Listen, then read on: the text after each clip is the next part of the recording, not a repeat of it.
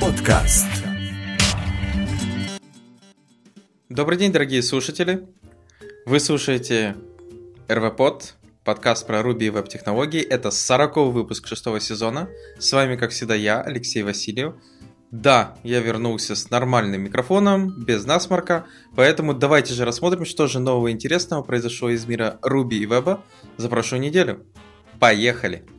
Итак, первая интересная новость из мира Ruby – это, как часто бывает, статья из блога Big Binary про то, что в Ruby 2.6 добавят такую штуку, как Ruby VM AST модуль.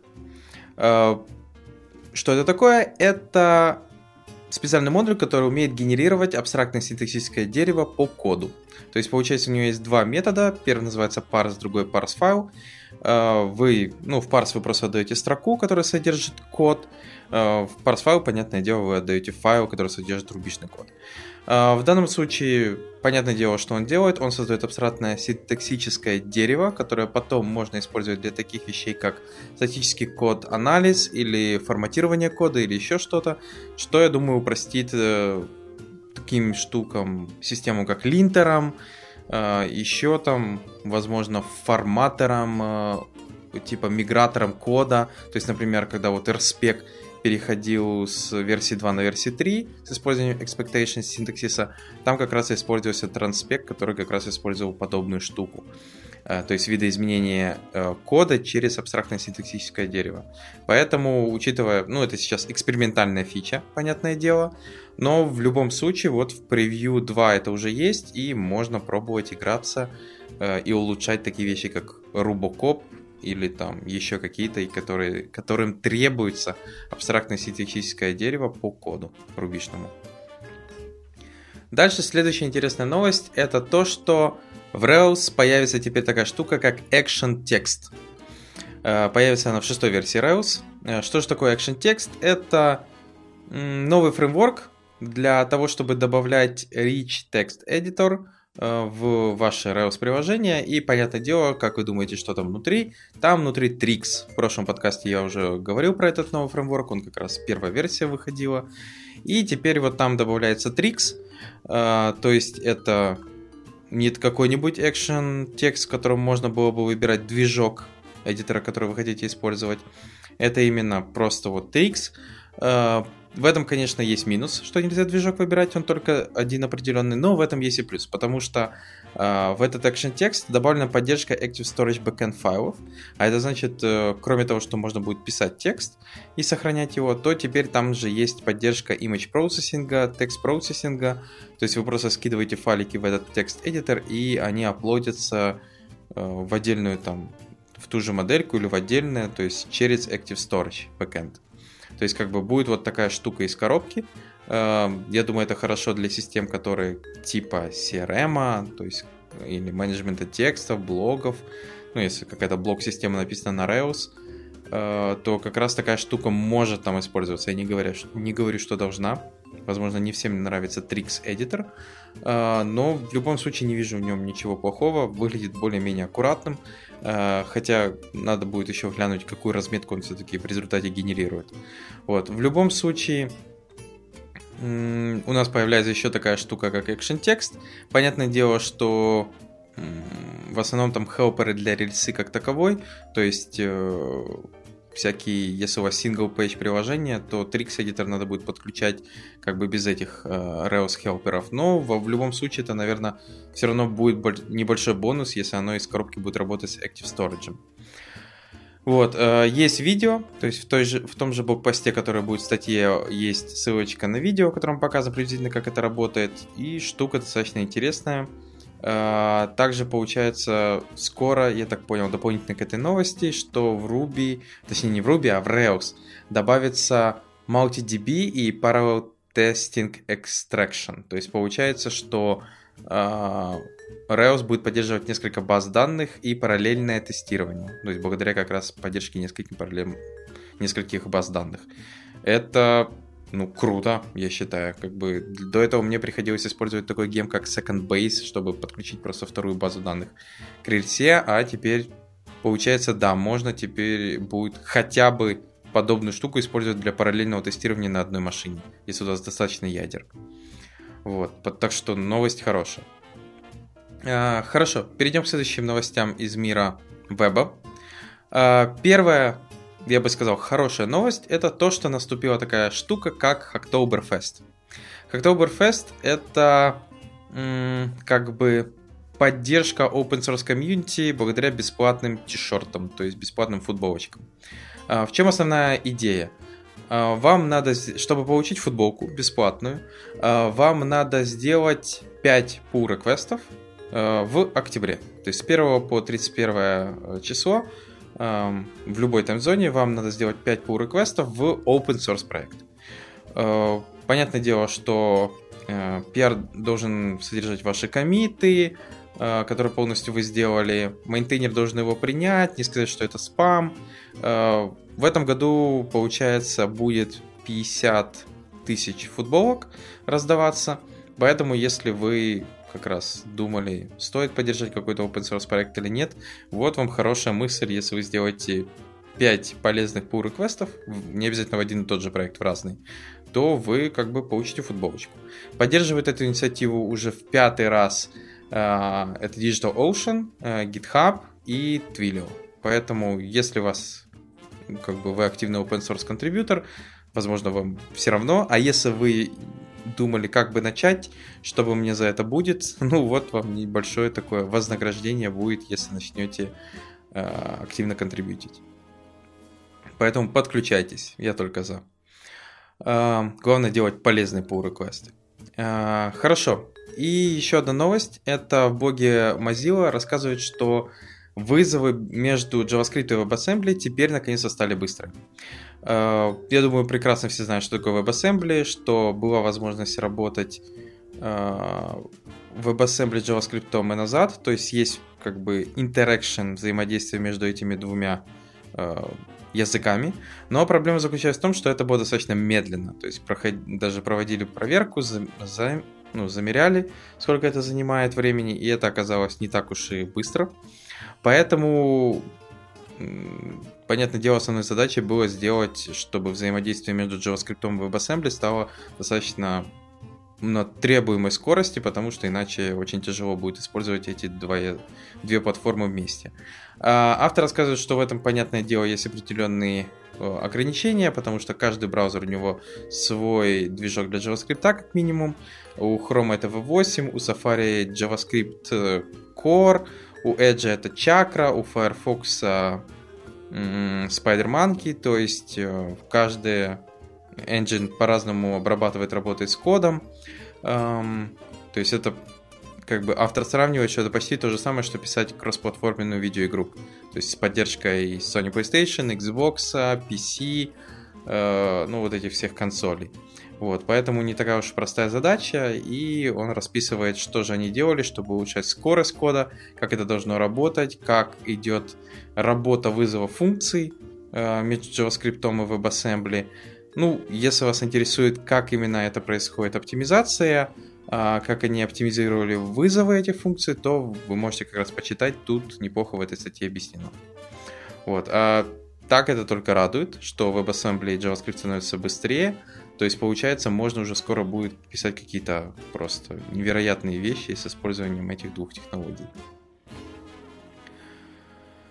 Хорошо. Перейдем к следующим новостям. Первое — это неожиданно видео по Ruby. И в данном случае оно рассказывает про то, как использовать сервис-объекты для того, чтобы работать с Twilio API. То есть, получается, это в основном видео для тех, кто не знает, что такое сервис-объекты, как с ними работать, хотя, я думаю, особенно Rails-разработчики должны, как минимум, давно прийти к таким вещам, если у них много бизнес-логики, чтобы понимать, как это используется и что это из себя представляет.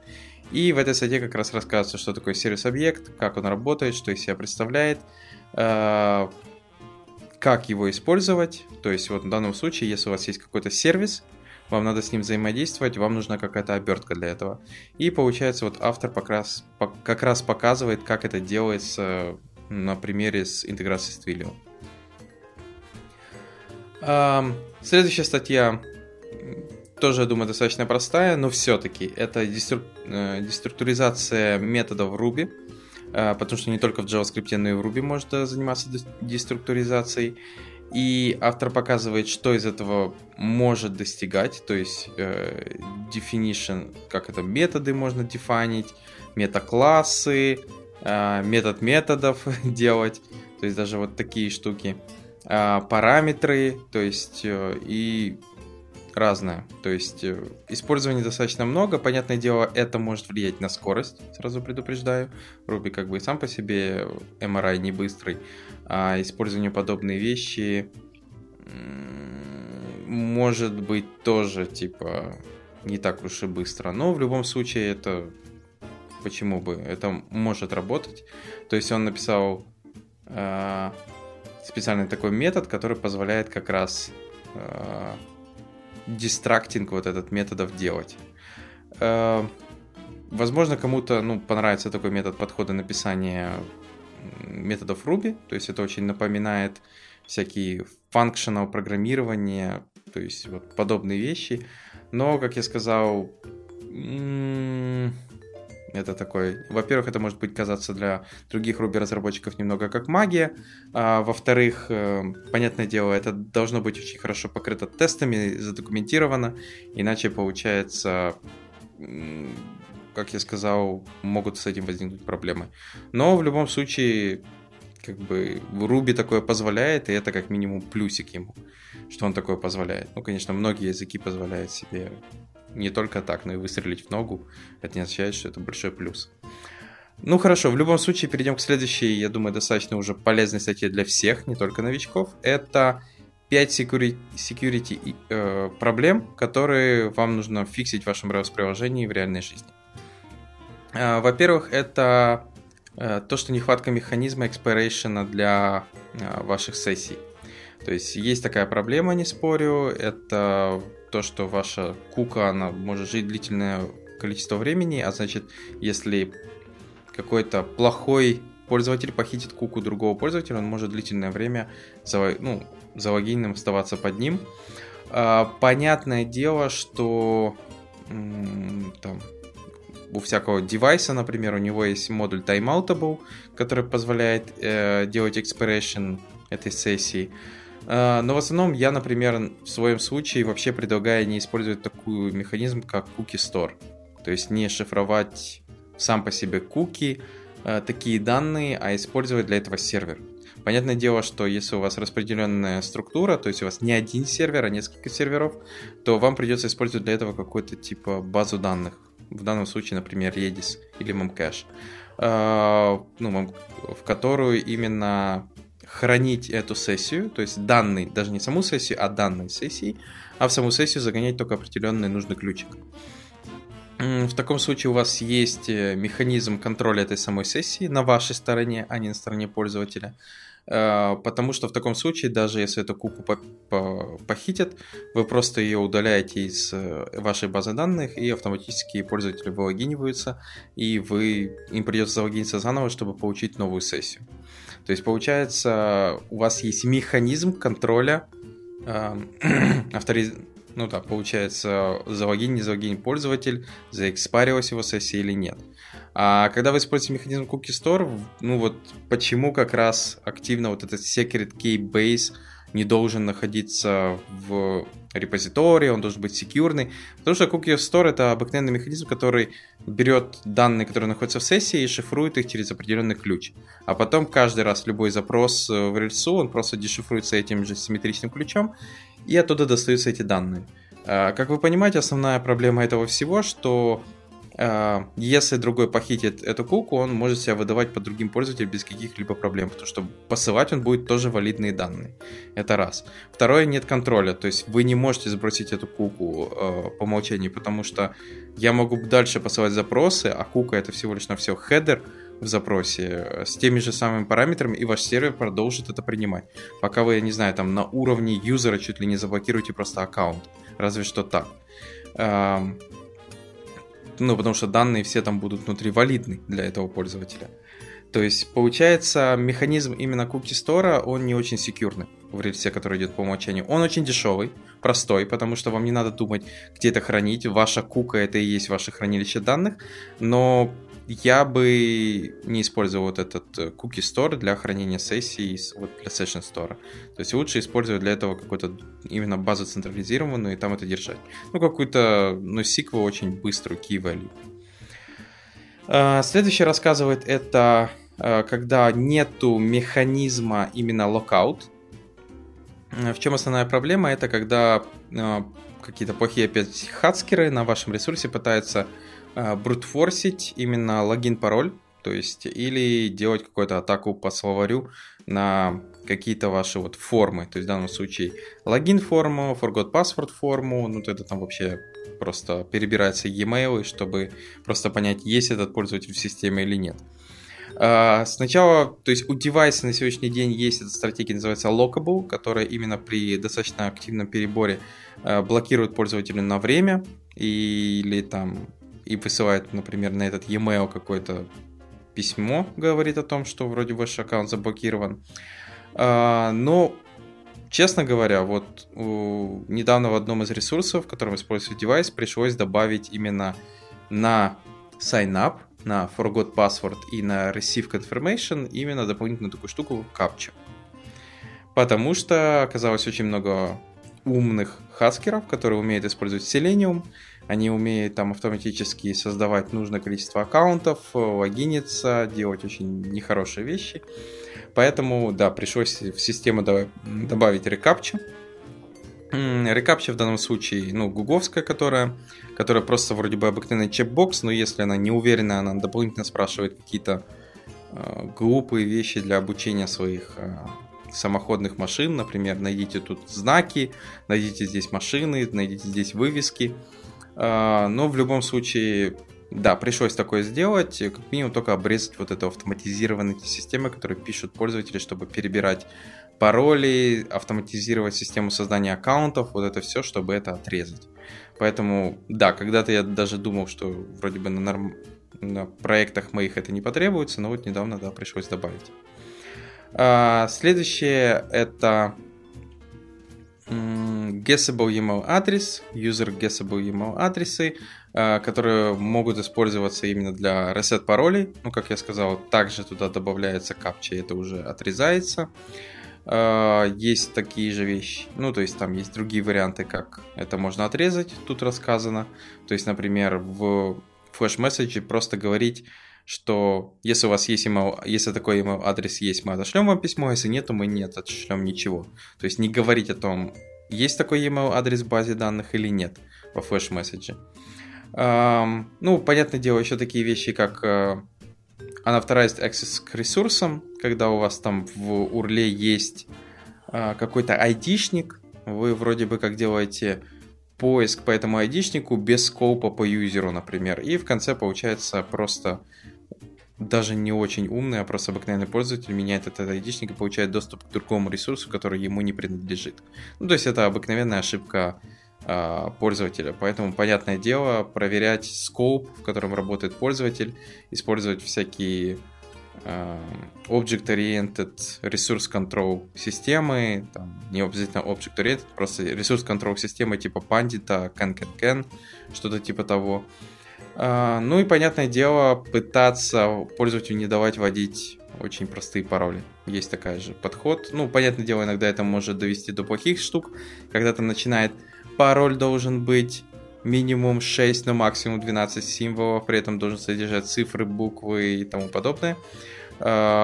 Понятное дело, что у тех, кто использует OnePassword или KeePass, им все равно, но в любом случае тоже там до какого-то маразма не надо доводить. Есть еще система, которая начинает там ресетить пароль каждый месяц. Ну, это вообще, наверное, уже полный жестяк.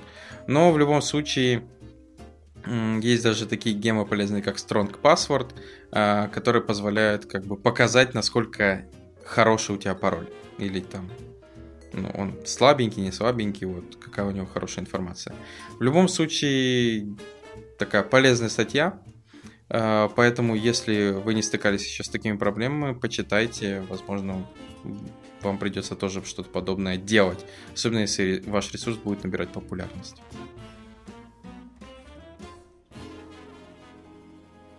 Хорошо, перейдем к следующим новостям из мира веба, JavaScript. И первая статья – это сравнение SSR в React и Angular. SSR – это Server-Side Rendering, это когда нам надо на сервере отрендерить наше single-page приложение. И вот у нас есть приложение на React, есть на Angular, и автор решил сравнить, как это вообще работает, что это из себя представляет и какова разница рендеринга такого приложения на React и такого же приложения на Angular. В данном случае, сам механизм, я думаю, многие понимают, как он работает. Автор статьи неплохо объясняет, когда он не нужен SSR. Например, если у вас все ваше single-page приложение находится за аутентификацией, то вообще нет никакого смысла использовать ресурсы вашего сервера для SSR. Вот ноль. Почему? Потому что SEO туда не доберется. То есть боты пока не умеют логиниться и ходить по ваше приложение.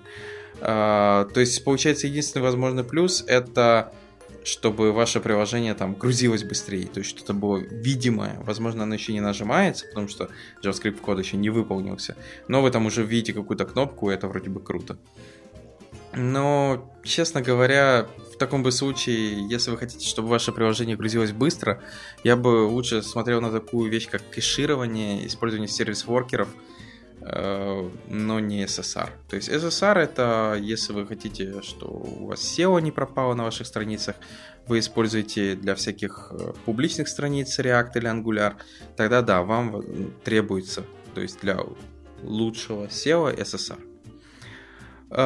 Поэтому тут как раз рассказывается, как это работает для разных приложений. То есть берется Angular, берется React, создается очень простые там setting страницы, about, home, роутер, и автор дальше показывает, как это все работает, что это из себя представляет, как, например, происходят такие вещи, как API-колы, потому что, к сожалению, если там на фронтенде вы можете просто написать абсолютный URL, то есть /API /posts, и это будет прекрасно работать, то, понятное дело, на сервер-сайде нет такого понятия типа location host или все остальное, и вам придется hostname с протоколом вот это все дописывать, чтобы, например, вызывать самого себя или куда-то ходить за данными, или, возможно, не надо вызывать самого себя, а просто там рядом вызвать нужную функцию, чтобы эти данные тоже попали в рендер только на сервере. То есть дальше автор показывает, как это все билдится, запускается, работает. Ну и понятное дело, в чем разница вот этих подходов именно Angular и React. Вот, поэтому, если вы тоже заинтересовались, как и что это где работает, также тут есть примеры самих приложений с кусочками кода, то можете как раз попробовать запустить, посмотреть, что это из себя представляет. Единственное, что автор тут делает такую штуку, как для того, чтобы данные два раза не фетчились на бэкэнде и фронтенде, потому что и там за этим надо ходить, он эти данные, которые, например, находятся на сервер-сайде, он инлайнит именно в скриптек и пробрасывает это на фронтенд, чтобы фронтенд нашел эти данные, добавил state и еще раз не делал за этим запрос. Но тут он использует обыкновенную технику JSON Stringify, которую, я вам сразу говорю, надо быть аккуратным, поскольку если в ваших данных затесалось какой-то там user input, например, там description, который заполнял пользователь, или даже свой username, он просто туда пишет скрипт / закрывающийся скрипт и просто сломает вам приложение. На своей же странице, но сломает. То есть инлайнинг таких данных именно в скриптах надо быть осторожным. Я бы все-таки предлагал в таком случае хотя бы еще покрывать его сверху через base64. То есть дополнительную эту строку превращать не в JSON, а в строку base64. В таком случае, чтобы там не было написано, оно не сломает DOM, не сломает JavaScript, и потом просто разворачивал его назад уже на уровне JavaScript. То есть кодировал base64 назад в stringify JSON и потом парсил JSON. То есть лучше бы делать вот так. А так вроде бы больше ничего там такого страшного я не заметил в примерах. В примерах в данном случае React или Angular. Следующая полезная статья, это уже для тех, кто работает с React, рассказывает оно, как убрать частые перформанс-проблемы при работе с React. То есть часто бывают такие вещи, что у вас есть какой-то там проект на React, и вы понимаете, что почему-то React не спасает, все тормозит. И автор рассказывает про такие важные вещи, как часто бесполезный ререндер, когда вы изменяете какой-то рутовый стейт компонент, он постоянно дергается, перерендеривает с самого верха.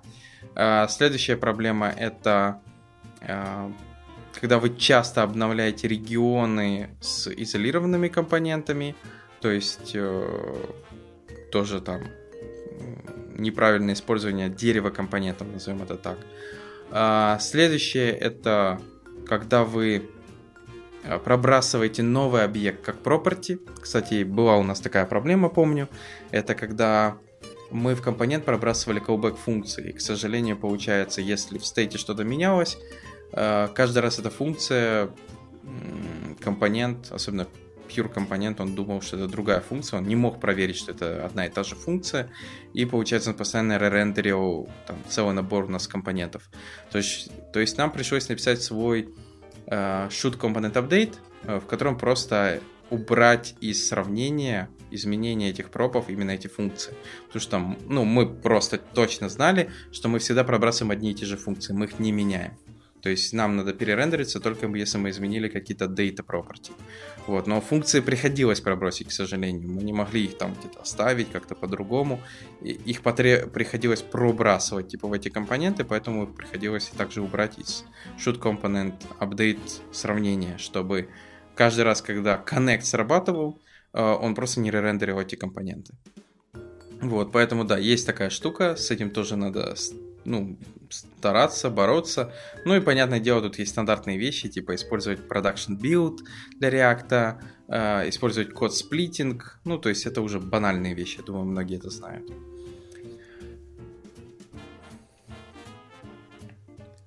Хорошо, перейдем к следующим полезным, в данном случае уже библиотекам по Ruby для начала. Первое — это Falcon. Falcon — это multi-process, multi-fiber, rack-compatible HTTP сервер. Построен он поверх такой штуки, как Async.io, Async-контейнеры, Async-HTTP. Это такие специальные имплементации там серверов для HTTP 1.1 и 2.0, то есть полная поддержка HTTP 2.0. И вот в данном случае авторы решили сделать вот такой веб-сервер, на котором можно запустить, получается, rack-based приложение с поддержкой вот HTTP 2. У них еще что тут интересного есть, то есть поддержка Rails, понятное дело, поддержка веб-сокетов, Action Cable, куда же без этого, есть поддержка Гарда, есть поддержка Capybara, Recap. По производительности они говорят, что вроде бы у них все хорошо, у них non-blocking IO, memory usage, типа, все достаточно хорошо, что у них там Async HTTP специально был задизайнен для того, чтобы минимизировать garbage collection и вот это все. Но в любом случае надо проверять, честно вам скажу, не пробовал, не знаю, но то, что вот появился еще один веб-сервер, это радует. То есть, возможно, надо ему дать шанс посмотреть, что он из себя представляет. Единственное, что меня только смущает, что сам Falcon написан на Ruby, то есть Async HTTP написан на Ruby, то есть как бы почти вся эта штука написана на Ruby, и как бы, не знаю, насколько быстро эта вся вещь будет работать. Вот, вроде бы, наверное, должна работать более-менее. Хотя я вот сейчас смотрю именно async его dependency, и получается runtime dependency Neo4r. Ага, понятно. То есть, получается, они используют просто библиотеку внутри себя Neo4r, который в данном случае cross-platform async.io примитивы. Понятно. А те уже написаны в своем случае на C. Окей, а то я уже беспокоился, что вся эта штука на Ruby, и думал, в чем же может быть крутая производительность. Возможно, надо проверять. Честно говоря, не пробовал, еще не знаю. Вот как бы добавил новость, но еще не успел проверить.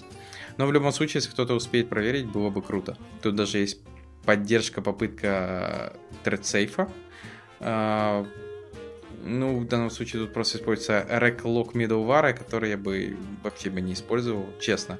Rec-lock не используйте. Очень, очень такой нехороший middleware, потому что он как раз использует такую вещь, как, если я не ошибаюсь, он использует, да, он mutex внутри себя использует. Ну, то есть для multi-processable environment и так далее, это такая, то есть слишком большой лог может быть там для какого-то запроса.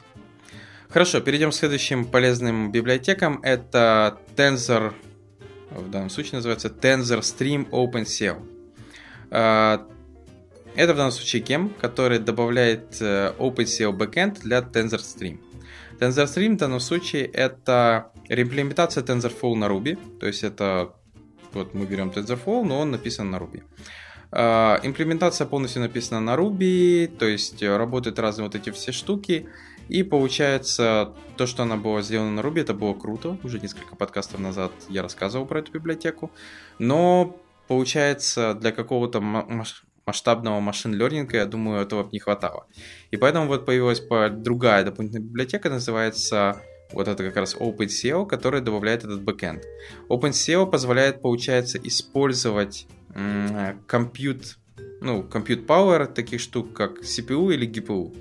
То есть это полезно если вы какие-то нейронки обучаете, Deep Neural Network используете на GPU акселерации. То есть как раз для этого вам нужен OpenCL, и как раз вот этот дополнительный гем позволяет это использовать. Понятное дело, вам придется догрузить для NVIDIA, AMD или Intel нужные драйвера, настроить это все, но в реальности вроде бы показано, что это должно все работать неплохо. К сожалению, пока машин-лернинга нету, поэтому не смогу потестить, проверить. Но штука интересная, особенно нравится то, что машин-лернинг хоть немного доходит до Ruby, потому что в основном на сегодняшний день стандарт де-факто машин-лернинг это Java или Python. Вот. И я не против, вообще не против, просто часто, когда ты работаешь над каким-то Ruby-приложением и нужен машин-лернинг, ну, это, наверное, и неплохо, но часто начинаешь думать, наверное, придется тут переключиться на Python, хотя в таком случае я часто переключусь на сервис, который это сделает для меня. Тот же Google Cloud какой-нибудь или AWS, проще с ними, наверное, уже синтегриться, а не подключать какую-то библиотеку. Хотя TensorFlow на сегодняшний день это стандарт чуть ли уже не де-факто. Как минимум хорошо, что есть эта штука как TensorStream, потому что можно использовать даже как типа, как вот есть Fake S3 для того, чтобы запустить у себя локальный S3 без интернета, без реального S3, чтобы там девелопить и так далее. И TensorStream может использоваться также, как минимум. Понятное дело, я не преуменьшаю его заслуги, то есть он может использоваться и для продакшена, но как минимум, если там, чтобы не запускать у себя настоящий TensorFlow, можно просто использовать TensorStream и работать через него. Следующий это язык, который называется Cybyl, наверное. Вот я не уверен с названием точно. Cybyl. Cybyl, наверное. Это Curly Bracket Language, который компилируется в Ruby или Crystal. И Crystal. Вот такой язык. То есть вы, получается, в определенном, то есть там с фигурными скобками пишете функции, какой-то код, и на выходе получаете или рубишный код, или в данном случае Crystal код. Написана эта штука с использованием D и Crystal. Там Crystal, Ruby и D, понятное дело, то есть используется D язык. Честно вам скажу, не уверен, зачем это. То есть вот, есть можно, это круто. Есть определенные ограничения. Там, понятное дело, что сильно там define метод у вас не заработает на Crystal, только на Ruby. Но в любом случае это такой себе, назовем его, сборщик, который вот вроде бы один и тот же код можно собрать и под Ruby, и под Crystal. Но честно вам скажу, вот как-то особо идей, зачем, я пока не могу придумать. То есть это такой себе C-like синтаксис, который конвертируется в Ruby или Crystal. Но куда его использовать? Это под вопросом. Возможно, пишите комментарии, я пока не смог придумать. Просто да, вот есть язык. Хорошо, перейдем к следующим полезным новостям из мира JavaScript. Первое это Cogir.js. Это еще один статик сайт-генератор. То есть Cogir.js это у вас там используется Node.js внутри, Webpack, написано с Inspired of Jekyll, поэтому он достаточно быстрый для любого хостинга, что логично, статик сайт-генератор. Деплоится просто, и 100% секьюрный. RV-под такой же, только используется для этого middleman, понятное дело, но на сегодняшний день есть и Gatsby, и всякие другие генераторы, которые умеют прекрасно генерить статику. Поэтому вот есть еще один, и если вам требуется, можете попробовать посмотреть в эту сторону. Следующее это Image to ASCII. Image to ASCII называется. Это JavaScript имплементация того, как конвертировать картинку в ASCII символы. То есть, я думаю, многие видели вот эти картинки, которые сделаны через ASCII символы на всяких там, особенно если кто-то кряки качает. Я уже забыл даже как это, но в основном там в любой Readme заходишь, и там целое искусство всегда было. То есть хакеры, они такие как художники. Часто добавляли какие-то свои ASCII картинки, лого, еще что-то. И в данном случае вот это такая же штука, библиотека, которую вы скармливаете картинку, и она, получается, конвертирует это в такой себе набор ASCII символов. При этом там есть еще шейды, количество шейдов, то есть там можно указать простые шейды, комплекс шейды, можно еще также width heights указать, понятное дело, вот этого, как это назвать, пиксель-арта, вот, то есть можно даже генерить для своих каких-то там фотографий вот эту всю штуку. Но в любом случае теперь уже на фронтенде, поэтому должно быть все намного проще. И напоследок еще одна полезная, но маленькая библиотечка, называется Cell.js. Это простая скролл-анимация на... то есть, если вам какой-то скролл надо анимировать, что-то там появлялось на скролле или исчезало, то можно использовать Cell.js. Библиотека действительно там по минимуму.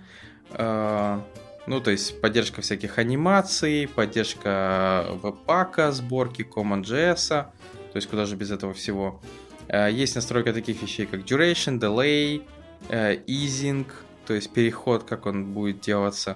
То есть вот это все тут прописано, делается вроде достаточно просто, но, как я сказал, это для таких простых скролл-анимаций. Понятное дело, это не какая-нибудь там scroll magic, в которой можно там чуть ли не что угодно вытворять. Тут это все сделано там по-простенькому. То есть если вам надо какая-то простая, то для этого можно как раз использовать этот cell-библиотеку. А на этом у меня все. Благодарю, что послушали данный подкаст. Подписывайтесь, пишите комментарии. И следующий выпуск уже будет в следующий понедельник. Я думаю, будет все, как говорится, в нормальном режиме, без каких-либо задержек. Все, всем пока.